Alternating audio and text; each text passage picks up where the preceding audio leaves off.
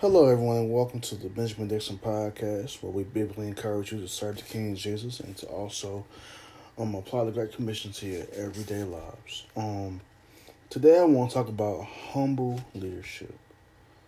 Humble leadership. I want to talk about that from Philippians chapter 2, verses 3 and 4. That's the book of Philippians chapter 2, verses 3 and 4. And it reads this way. Do nothing out of rivalry or conceit, but in humility consider others as more important than yourselves. Everyone should not look out for their own personal interests, but also for the interest of others. Now, as we look at this text here, but Paul is really talking about more of his encouraging people as far as in the body of Christ, and we ought to encourage one another, and we ought to, find some encouragement, and that's what I'm finding out more and more through the book of Philippians. It's my favorite books of the Bible. It's a great book of the Bible. I think anybody who is interested in the life of Paul or just wants to know, how to live the Christian life, this is one of the good books to read in the Bible about living the Christian life. Is the book of Philippians. And as I was studying for this message, what I came across was, the fact that humble leadership happens when a person or a group of persons come together for one common goal, not only to achieve one person's goal, but to achieve the goal of the entire team or an organization or different things like that. Some of y'all may have teams on your job or teams on your different organizational boards and everything is like that. One thing I do know about being a leader is that a good and a humble leader understands that they cannot do it on their own, and they cannot do it without the help of a team.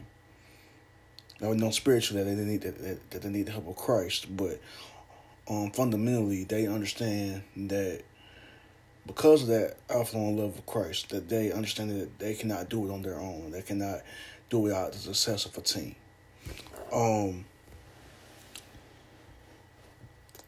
In order to be a great leader or a great team leader, you must look beyond your own personal ambitions and look for ways to help your fellow teammates to achieve those goals.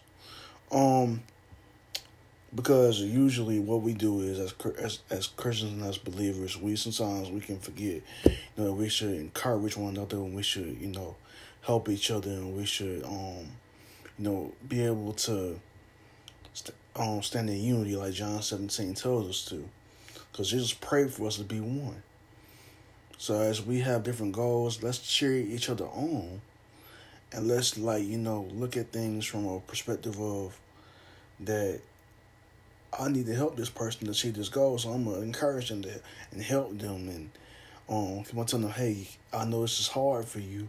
I know you're going through a rough process, but trust the process. God has you. And continue encouraging them. I want to encourage all of you to lead in a way that's humble and does not look to achieve anything from your own self-interest, but to look at others more important than yourself.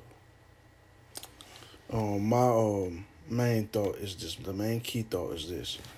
Humble leadership looks out for others, does not seek out its own personal ambitions or interests.